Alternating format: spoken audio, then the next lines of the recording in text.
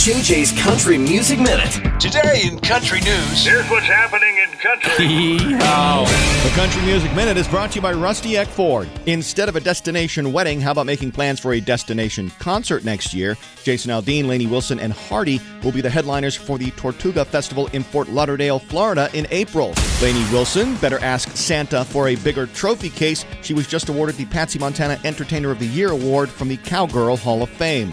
Miranda Lambert continues to do the good work thanks to her Mutt Nation Foundation. She just donated $50,000 grants to 2 new animal shelters. By now, you know about Bailey Zimmerman and his collab with the Jonas Brothers called Strong Enough. Maybe you saw it on College Game Day this past weekend.